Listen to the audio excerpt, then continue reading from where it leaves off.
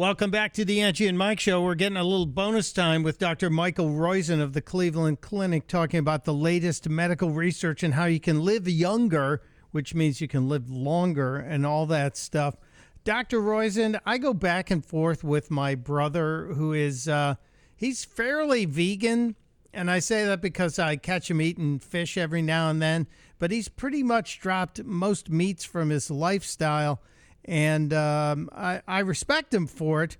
But you said there's something to keep an eye on with vegan or vegetarian lifestyles as it relates to bone density. What's going on there? Yeah, so this was an epidemiologic study looking at fracture risk, and it was done in Britain, and it was on 54,000 people who had an average age of 50, and there were 15,000 vegetarians, about 38,000 people who ate meat, and around 2,000 vegans. And they followed them for an average of 18 years. So it's a long-term study. And vegetarians and fish eaters had roughly a 25% increased risk for hip fracture, and it was twice as much in vegans. So the point is, what's going on? Well, they aren't getting enough calcium and they aren't getting enough protein in their diets. Now, it's easy to get enough protein and enough calcium with vegans or vegetarians.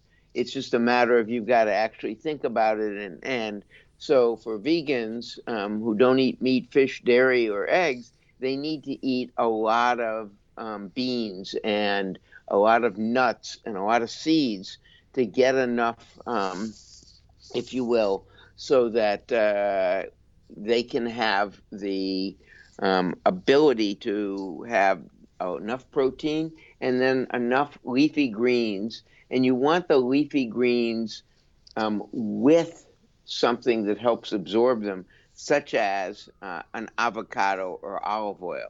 So one of the keys in veganism that you got to make sure is that you have some oil with your leafy greens to make sure you can absorb the calcium with it. That's smart to know. Smart to know. And what I would always say is there's no reason not to take a calcium and magnesium supplement, 600 milligrams of calcium, 400 milligrams of magnesium. So do take a calcium magnesium supplement. Do take half of a multivitamin morning and night. And do take a lot of vitamin D. That is, get your level measured and find out how much vitamin D2 or D3 you need. It's usually about 1,000 international units under the age of 60 and 2,000 between 60 and 70. And then between 70 and over, it's often 5,000. Okay. It's all about talking to your physician and understanding things. I mentioned coffee before the break. The health benefits of coffee. You keep talking about this. I don't drink any coffee, but I do drink tea. And the health benefits of coffee tea is usually just as good. Okay, good. So we don't have as much data on tea. It's not studied as much in America. But when it is studied, it seems to have the same benefits. So let me go through the benefits are, one, it does decrease your risk of diabetes, type 2 diabetes, by about 25% if you have 4 cups or more. Now, this is all for people who are fast metabolizers. That means they have an 8-ounce cup of coffee, usual 75 to 150 milligrams of caffeine in it, and they don't get heart arrhythmias, headaches, anxiety, or gastric upset. They're fast metabolizers, and they can handle the coffee. Those people decrease risk of type 2 diabetes, decrease risk of dementia, Alzheimer's, and Parkinson's by about 40 to 60%, decrease risk of 11 cancers, including breast cancer and prostate cancer, by between 20 and 40%. So major benefits of coffee, it's probably because of the polyphenols, as you get about half the benefit from decaf. So it's probably partially caffeine and partially the polyphenols. That's the colored stuff with the coffee. Okay. All right. Well, that's good. So your coffee is good for you, but you have to make sure it isn't, getting you all jacked up and messing with arrhythmia, et cetera. And you guys know what your limits are. A while back, Doc, there was something called buckyballs that were out on the market. They were these tiny, high-powered magnets, and they were a lot of fun to play with. I know because I've got a couple sets of them. And then they got banned. They were named for Buckminster Fuller because they were shaped like the geodesic domes that he designed. And I'm guessing that the ban on the sales of those miniature magnets has been lifted because you have an item about kids being injured by tiny magnets. Well, the U.S. government put a ban on them in 2014 because of all the injuries. What happened is they're so strong, the kid swallows it and then gets near something that's magnetic.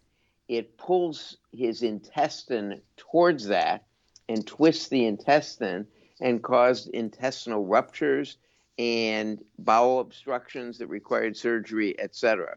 So it got banned in 2014. And somehow they sued in court. And the court said this was, there was no public health justification of this, meaning it's kind of like they said, who cares if kids get hurt? Literally, that's what it sounded like. And so they allowed them from 2016 to now.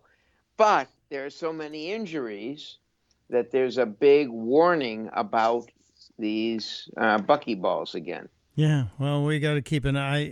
If it's a problem, people, why are we bothering selling them? I'm not for banning stuff, but this seems to be like common sense, especially because we know kids put stuff in their mouth. Doc, in the remaining time, there's something that caught my eye. People seem to have their body temperatures change. You know, I'm around a lot of seniors with parents and older aunts and uncles, and they're always cold. Does our body temperature change as we get older? What happens as you get older is your hormone levels change. Some change in a way that gives you warmth to the surface, such as menopause. It increases, that's why you have hot flashes. The blood vessels dilate on the skin, and so you feel very warm. Some of them, like decreased thyroid function, mean you're not metabolizing as much and decrease your temperature.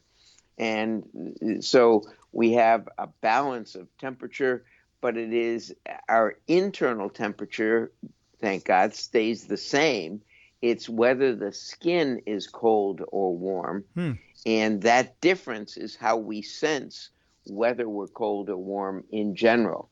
So we have a very interesting temperature sensing mechanism that relates not to our internal temperature as much as the difference between the temperature near our surface and our internal temperature. Okay. Well, that's cool to know. I've still got a solid minute, Doc. So tell me, fish oils, which ones can we take? And is it just... So you got to read the label. Okay. You need to get EPA and DHA. You need 1,100 milligrams a day for preventing stroke and heart attack, 600 or more for preventing dementia.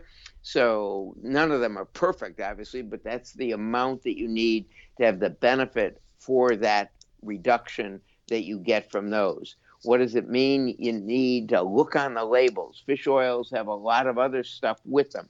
All you want is DHA and EPA. You want them as pure as you can get them, and you want 1,100 milligrams a day. How much salmon does that mean? It means 6 4-ounce portions. That's a lot. 6 4-ounce portions of wild salmon a week, or 9 4-ounce portions of farm salmon, or 11 4-ounce portions of ocean trout.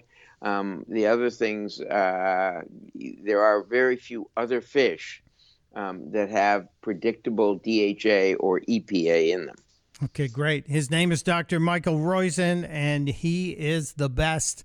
Thank you, my friend. My privilege. Thank you.